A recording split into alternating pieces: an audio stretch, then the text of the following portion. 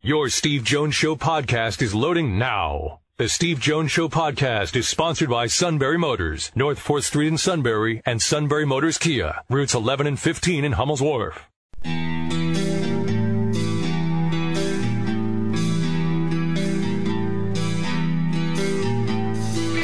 Sports talk where your voice counts. This is the Steve Jones Show on News Radio 1070 WKOK. Now from the Sunbury Motors Studio, here's Steve Jones.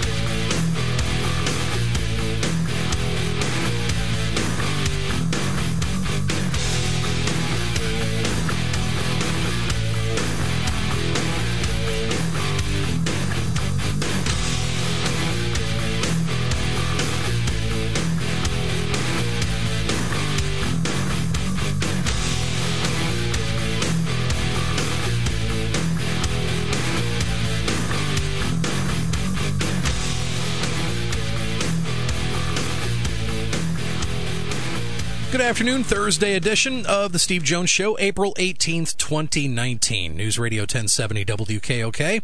Sean Carey here. Steve will be there in the Sunbury Motors studio in just a moment. Sunbury Motors, Ford, Lincoln, Hyundai, North 4th Street Auto Plaza, Sunbury, and Sunbury Motors Kia on the Strip, routes 11 and 15 in Hummel's Wharf. You can find us at stevejoneshow.com. We're also on Facebook. You can give us a like there. Also follow us on Twitter handle at Steve Jones PSU, and subscribe to our free podcast. You do that, we take the episodes and drop them right in your mobile device, smartphone, tablet. Just go to either iTunes, Google Play, or if you have an iPhone or iPad, if you have the Apple Podcast app, open that up and type in Steve Jones Show in the search bar, hit subscribe. That's it. You don't have to do the heavy lifting every day. We send the shows straight to you so you can listen to them anytime, anywhere. Plus, we have 3 months of shows always archived at stevejoneshow.com. So we'll be with you live till 5. Then we'll have the late day news roundup. Zach Klein will be at the anchor desk later today. CBS Sports Radio tonight after 7. Then at 8:05, we've got Phillies baseball. A start of a 4-game weekend set in Colorado. The Rockies got their first look at Manny Machado since he signed with San Diego in the offseason. The big free agent splash for the Padres. Vote for better days for the organization, but not against Colorado. The Rockies swept the 2-game series in San Diego. Now they dial into the Phillies. Bryce Harper, of course, signing with the Phillies last month after Machado joined the Padres. Be at Coors Field for that series tonight. Colorado is going to send left-hander Kyle Freeland to the mound, going up against Zach Eflin for the Fightins. The Phillies are coming off a very exciting 3-2 home win yesterday. A business person special against the Mets. They are first place in the National League East. Colorado, as we mentioned, Philadelphia leading the division despite only having played 5 home games so far. Thursday is going to be the first of 7 straight on the road. Phillies will return home 1 week from tonight, April the 25th. At that point, they played 16 home games. It's Scott Kingery so far doing very well. Kingery went deep yesterday in the 3-2 win over the Mets. He's batting .480 so far on the young season, homered in 2 straight games. His only home runs of the season so far, but he is making the most of his opportunities. Scott said post-game yesterday, feeling good right now. I want to do whatever I can to help the team when I'm in the lineup. Kingery's contributions might be a bonus to Philadelphia, but Colorado relies on a perennial all-star to put up its big offensive numbers. Nolan Arenado, 0 home runs when the Rockies started the season 3-12, but he has homered in each of the last 3 games, all Colorado wins. So how about for you tonight, 8:05 on deck, and 8:40 first pitch. Scott Fransky, Kevin Franson will have it for you here on WKOK. So it'll be 3 night games in a row at Colorado, and then 2:35 on Easter Sunday will be the airtime here on 1070 AM. So we told you this earlier this month about Bucknell forward Nate Sestina. It is official. The Kentucky Wildcats has signed Nate as a grad transfer for next season. The school made that official today. Sestina, 6'9", 245, averaged 15.8 points, 8.5 rebounds per game in his first season as a starter for the Bison, ranked 6th and 2nd in those categories in the Patriot League. He will receive an undergraduate degree in geography next month during commencement at Bucknell and Lewisburg, and he'll be eligible to play in the fall for Kentucky. Big Penn State news yesterday that broke late afternoon. Quarterback Tommy Stevens entering his name in the NCAA transfer portal. We'll be talking more about that later in the show. Nate Bauer from Blue White Illustrated will join us. And we'll have some baseball talk as well. We'll be talking with New York Times national baseball writer Tyler Kepner. Tyler has released a new book called K, A History of Baseball in 10 Pitches. And we're scheduled to have Tyler on with us later this hour. And we'll have Nate Bauer with us next hour. And of course, we will wrap up the week tomorrow with Steve's brother, Kevin Jones. Kev will check in from Connecticut as we start the weekend. You can email us anytime. Steve Jones at WKOK.com. Let us know where you're listening. Any type of question you have, sports related, Penn State football related, of course, here at your service with our email, Steve Jones at WKOK.com. So we'll take a quick break, and I'll be right back. Steve will check in from the Sunbury Motors studio, talking baseball, Penn State football, and much more here on The Steve Jones Show on News Radio 1070 WKOK and WKOK.com. Hi, this is Steve Jones inviting you to be part of the 28th Annual Truman H. Purdy Memorial Golf Tournament to benefit the Greater Susquehanna Valley YMCA. We'll kick off the event with a special broadcast on WKOK Tuesday, May 7th, starting at 3 at Penn's Tavern south of Sunbury. Then Wednesday, May 8th at the Susquehanna Valley Country Club, golf the morning or afternoon flight, 4-person scramble, and win great prizes. To sign up your team today and for more information, call the Sunbury Y at 570-286-5636. When it comes to car buying, there's the other guy's way, and then there's the SMC way. The other guys force you into a vehicle you really don't want. The Sunbury Motors way lets you take the time you need to browse, ask questions, and take the test drive and think on it. For over 100 years, the Mertz family and all their employees have made your experience the most pleasant one you'll ever have. The other guys won't offer you the best price for your trade, no matter how much they say they will. The SMC way is their promise to provide you with the most money the market shows your vehicle is worth.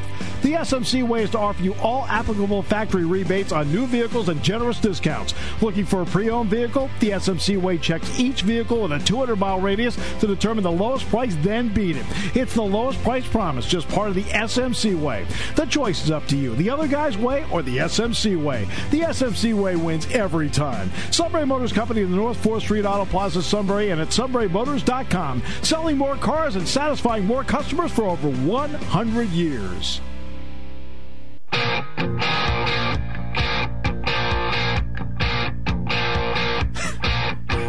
I listen to Mark's promos. Number one, Mark has no ego. Come on, Mark, you got to get real, man. You got to get real. Like, are you out of your mind?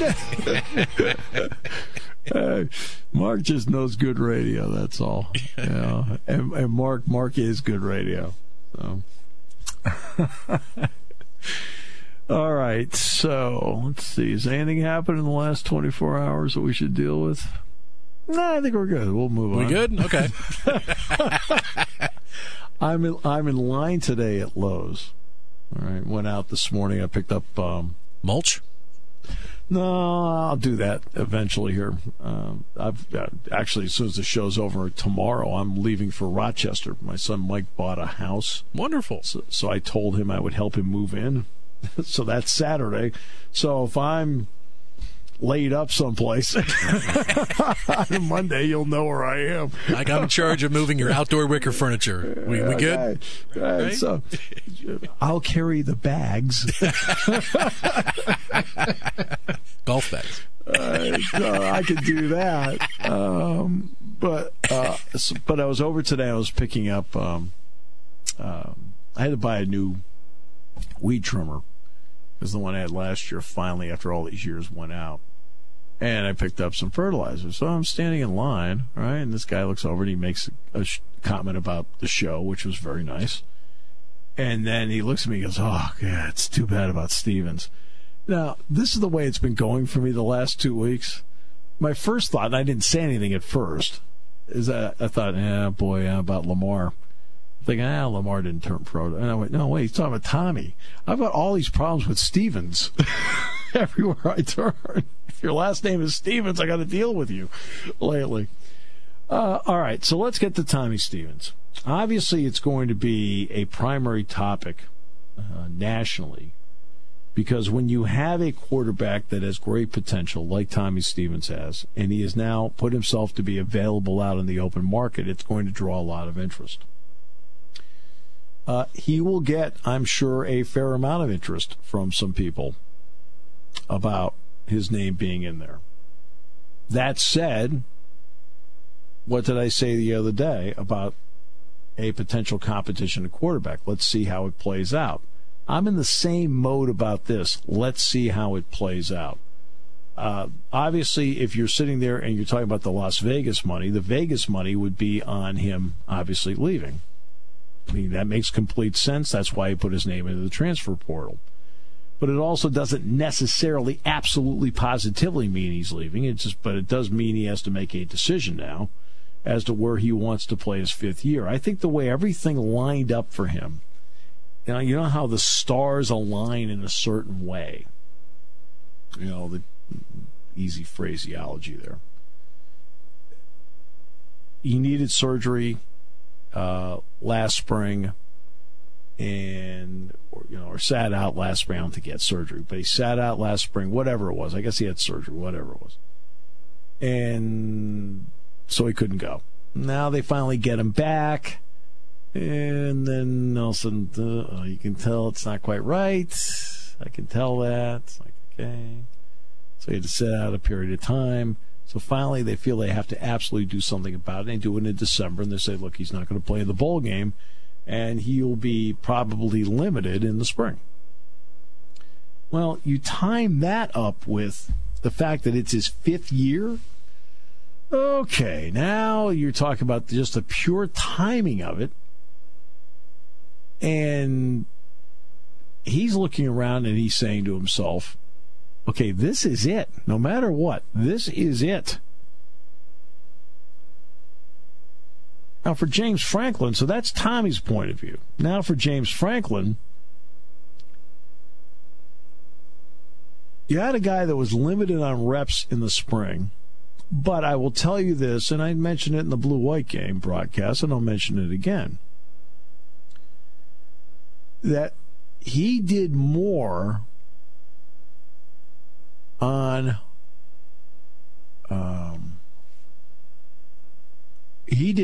than I think people realize in the spring. And I'll be frank with you. I felt in watching the spring, and I was at all but a couple of practices. I mean, I wasn't at the walkthrough. I missed the practice on the 13th of March because I was in Chicago doing basketball. Okay. And Tommy didn't do very much the first 2 weeks at all. He was out there doing shadow work, the whole deal. Okay? That's fine. And then the last 2 weeks, he didn't do everything, but I think he did a lot more than people realize. And he had a little bit of rust, but guess what? The rust didn't last very long. I thought he looked really good, especially throwing the deep ball. I thought when he was out there, he did very, very well. I also can tell you in no uncertain terms, as I watched all of this play out in front of me, knowing that there was no game at the end of spring practice, I thought the staff handled it exactly the way I would have handled it. There's no need to push it. Buy yourself some extra time with him. There's no need to put him through a rigorous situation now. No need at all. Because he's that valuable to your plans. He's that valuable to your program. Now you're saying, well, if he's that valuable, they should name him the starter. Well, yeah, do you name somebody a starter when they're coming off with an open position and coming off a surgery? I mean, look, you let it play out. It's okay to play out. Competition is good. It's healthy. Right? And being the fifth-year guy that I think has received more praise, and justifiable, by the way, justifiable praise. He's received more praise from James Franklin of any non-starter you can think of. Can you name another non-starter at Penn State? that has consistently received more praise than Tommy Stevens has from his head coach? Over and over and over again. James Franklin praised him. And because the coaching staff did not want to push the envelope with him, that's called being smart. That's being wise. I mean, there's a segment of the population out there right now that thinks guys ought to skip bowl games, that it's wise for them. Why should they put it out there? They're going to go to the draft. Well, what's the difference between that and this? There's no game at the end of this. So they put him through a series of elements that they were very comfortable putting him into without having to extend him all the way, because there was no reason to extend him. But he got a lot more reps. And here's the next part. All of his reps, every single rep he took in the spring, were with the first unit. All of them. He did not take one rep with the second unit when he was out there. Not one. All of his reps, every one of them, were with the first group. Now, some people have brought up to me, well, James Franklin said, back that he'd be with the first. Yes, you have to go out and run units out there. So somebody has to be in the first unit. Well, Sean Clifford obviously is the one running first unit most of the time.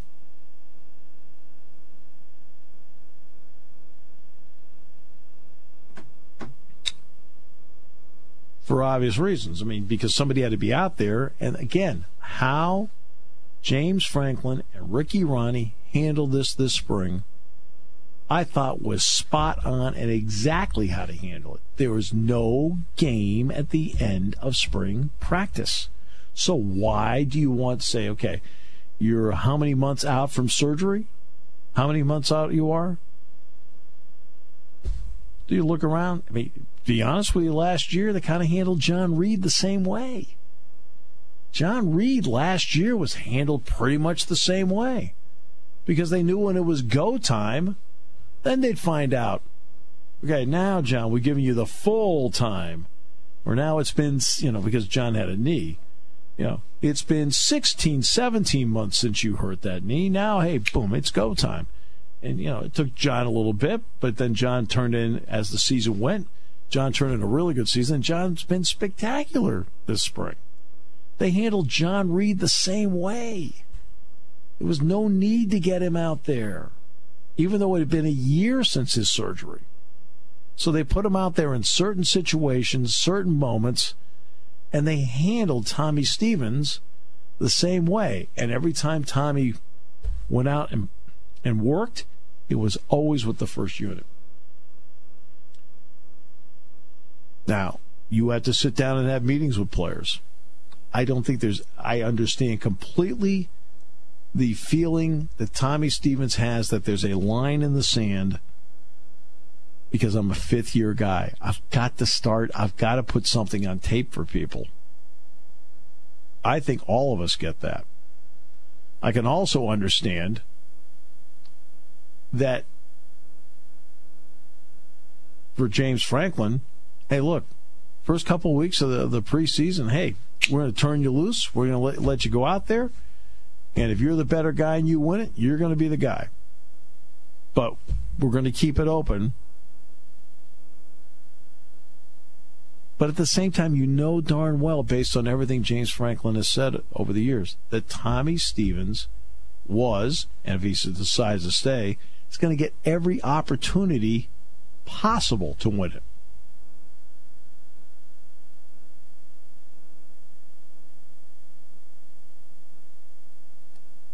Because he's been loyal, he is stuck with this thing, he's been there.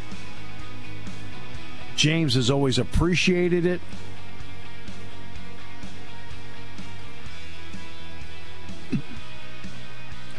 Now, it's a little bit different than 2010, because obviously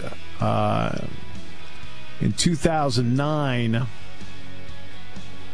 or 2008 season before the Rose Bowl, Pat Devlin, look, Penn State's in great shape at quarterback in 2010. Pat Devlin's a starter. Great shape.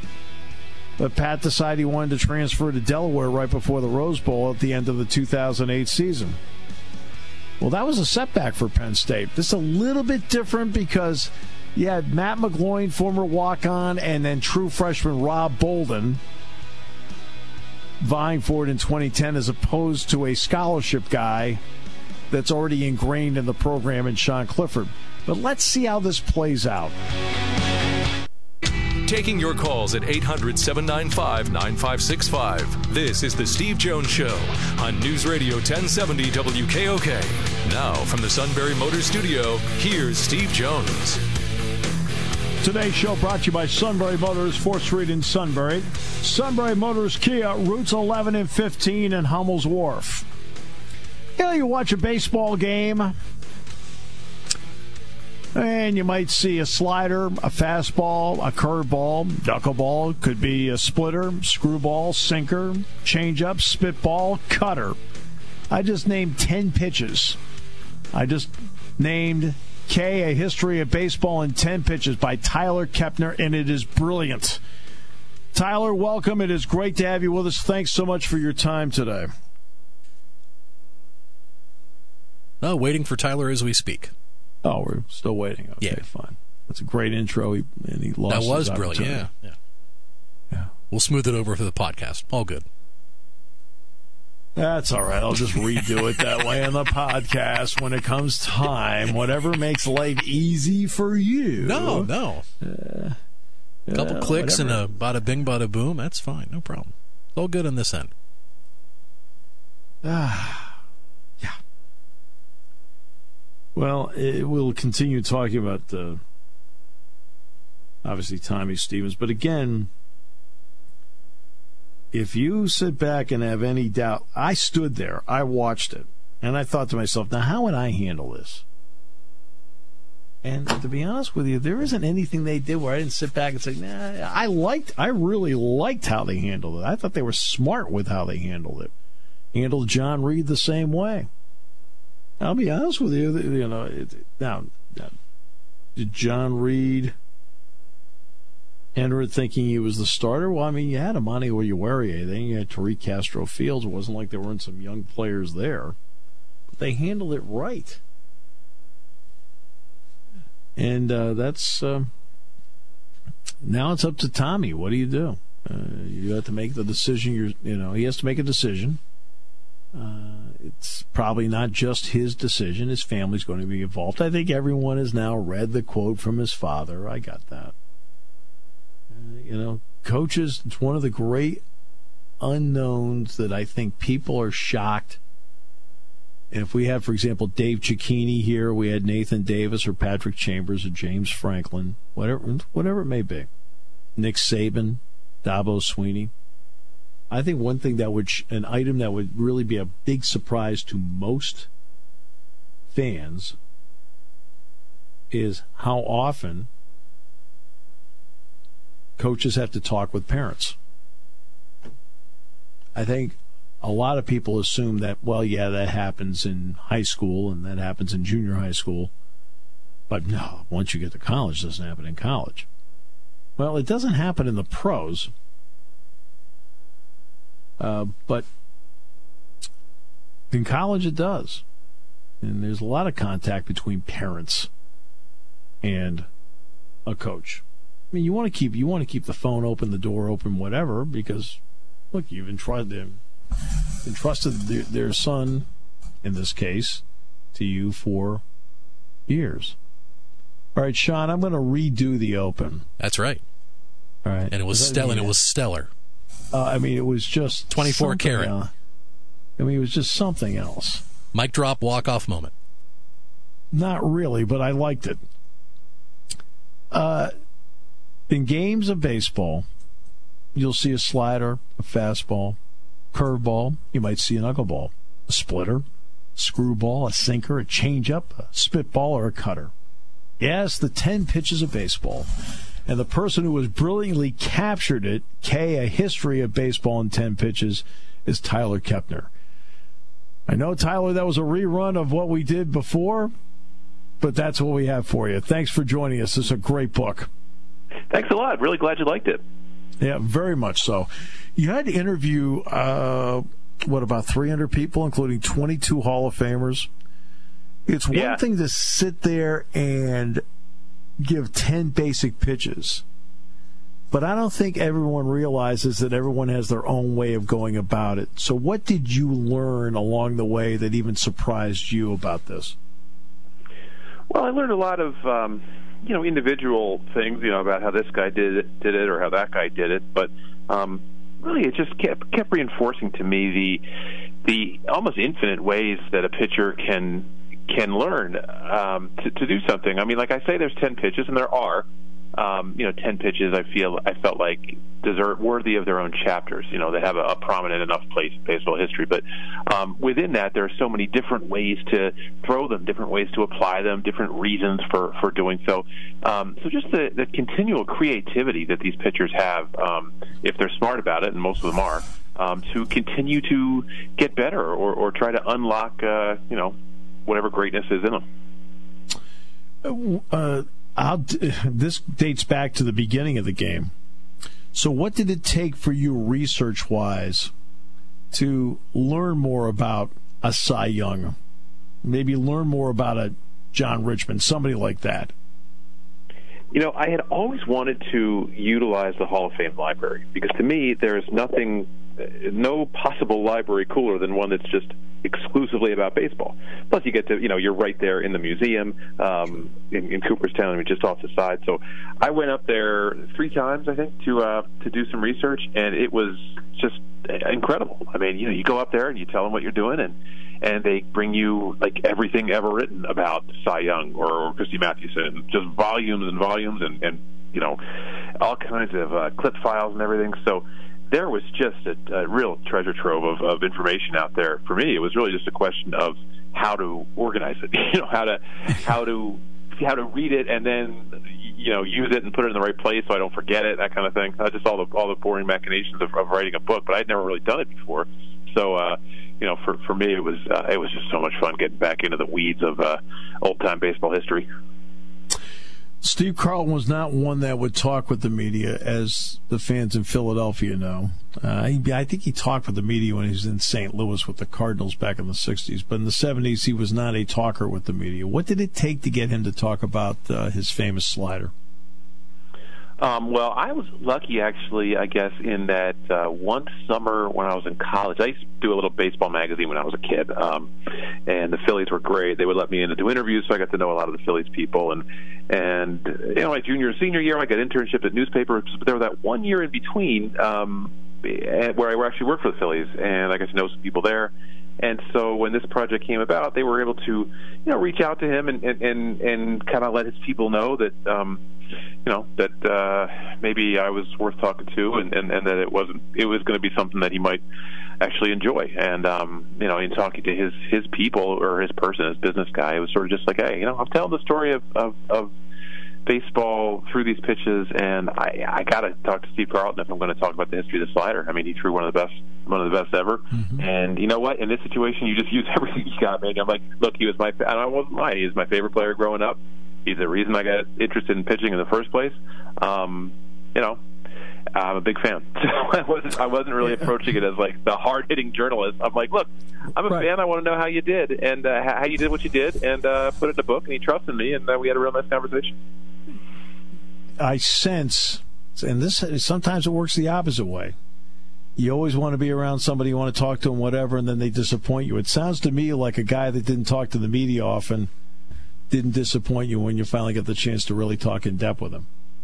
No, really, I was just gonna settle for whatever I could get. I'm like, well, even if it's just 15 minutes and we just talk about the mechanics of the slider, I'll take whatever I can get. And we ended up talking for about 45 minutes, just on, until I was really done asking questions. So he was, I could have kept going and going, but at some point it was like, no. At some point it's like, you know what? I've got 3 times as much time that I said I was going to take from the man. He's, he can go on with his life. But no, he was good. He kind of brushed me back a little at the start, where he's like, you're writing a book, I hear. So don't people don't read anymore? And I said, well, you know what? Like when I was 8 years old, I tried to be Steve Carlton, and that wasn't working for me. So this is what I do best, and let's talk. And he was great. He kind of liked that answer. So then we went ahead and talked.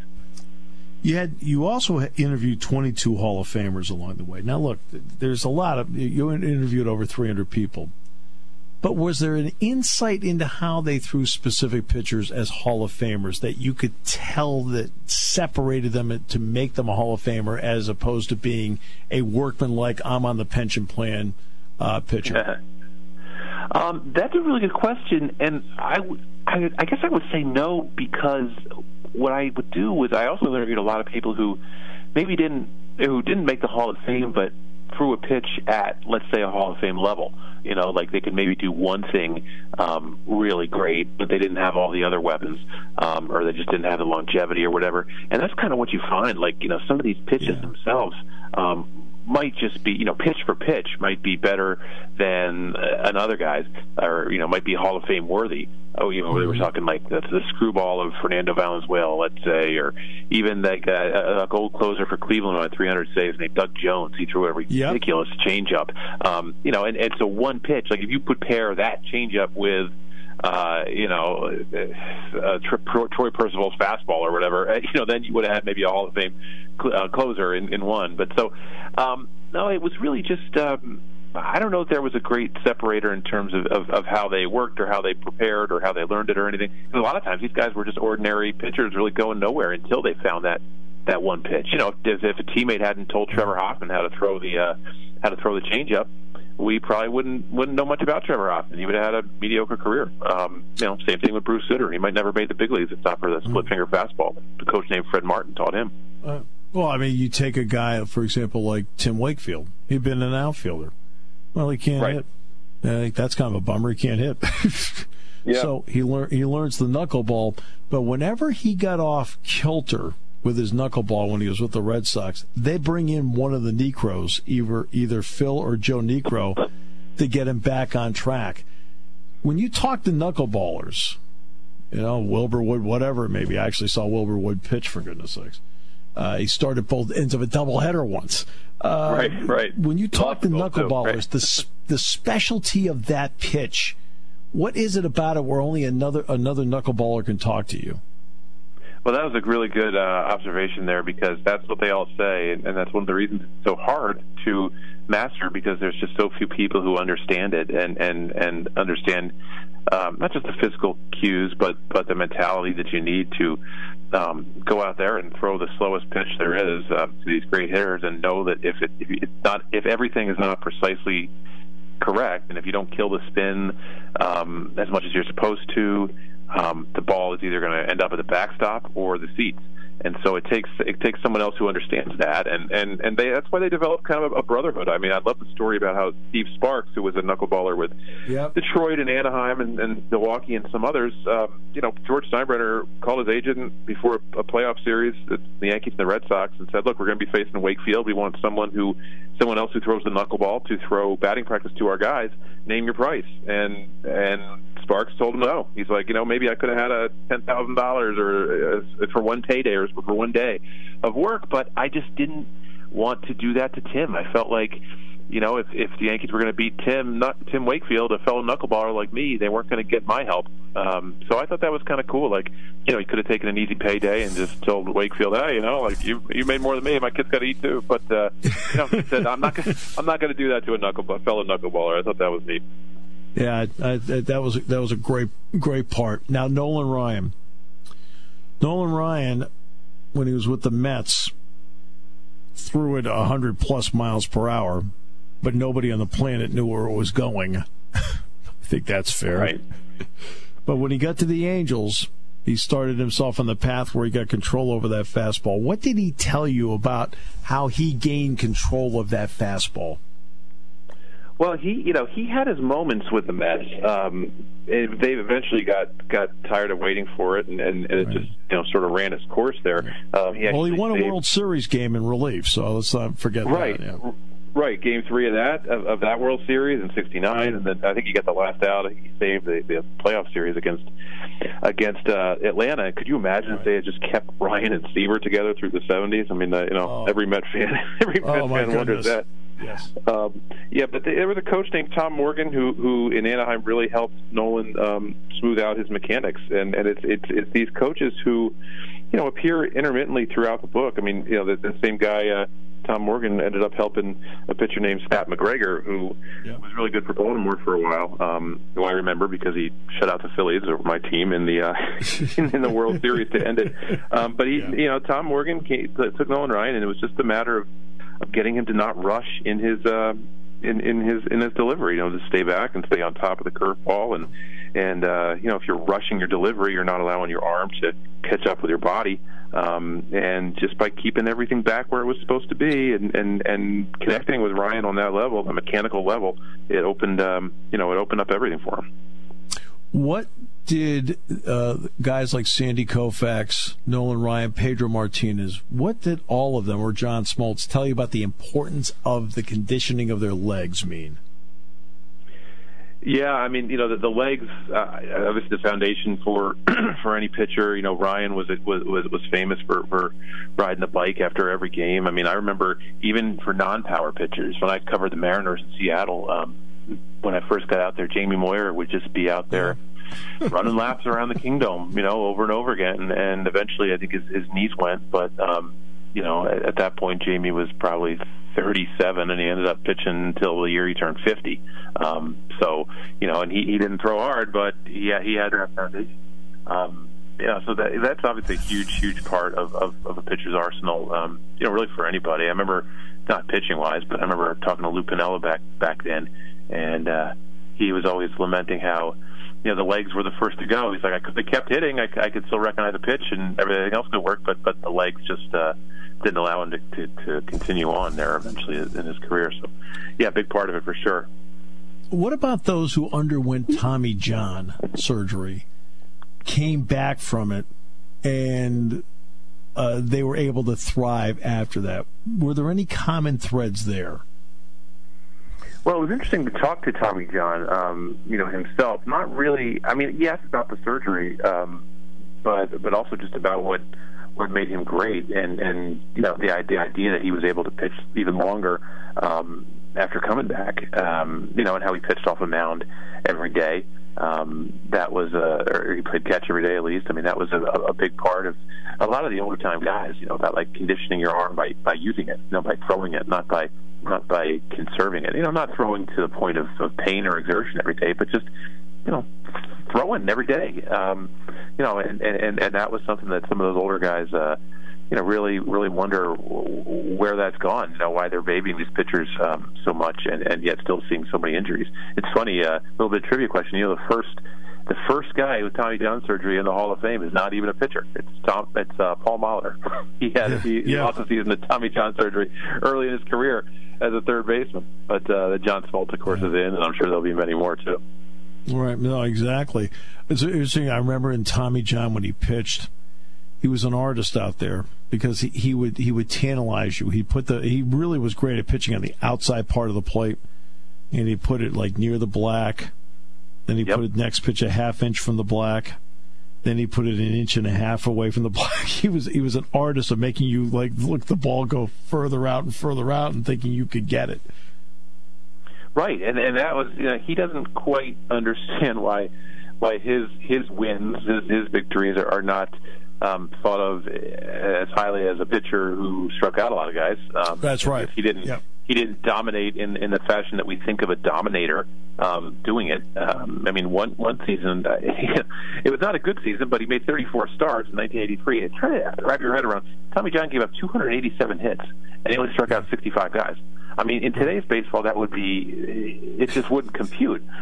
Give up 287 hits, and with only 65 strikeouts. But you know what? He was 11-13, 4.30 ERA. Not great, but pretty close to league average. I mean, that's 35 years ago. That's how much the game has changed. But in his better years, certainly Tommy would give up some hits because they put the ball in play. But most of the time, it was weak contact and it was on the ground.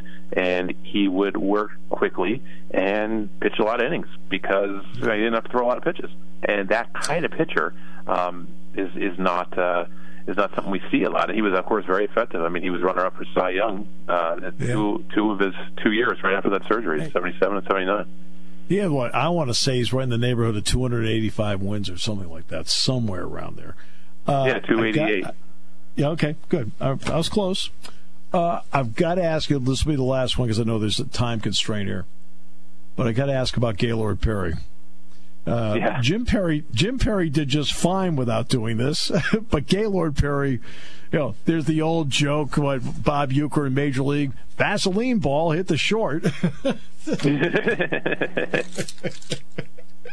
Gaylord Perry was, he was a trickster even in this process. He didn't really want to talk, so I had to pull an end around on him. I got a press release that he was speaking as part of some golf tournament, some PR event on a conference call to promote something, and I got on that call and asked him a couple questions, and just basically cornered him and got him to answer my questions. So nothing too bad, just enough to get his voice in there.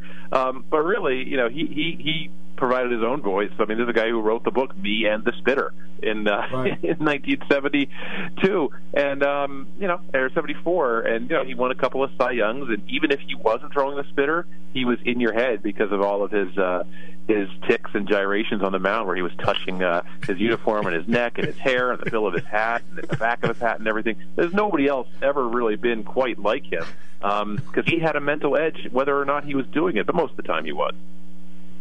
Right. Mark Fidrich did a lot of crazy things on the mound, but not that.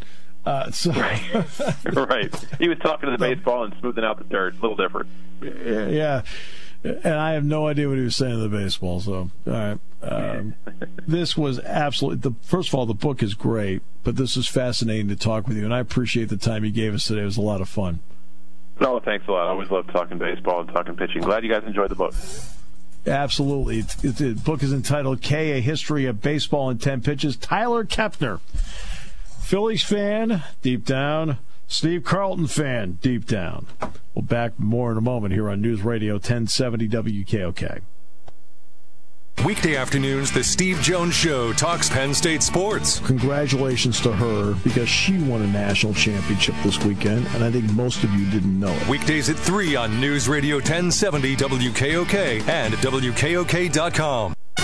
You're listening to News Radio 1070 WKOK Sunbury. You can hear us anywhere in the world with the Sunbury Broadcasting Corporation app.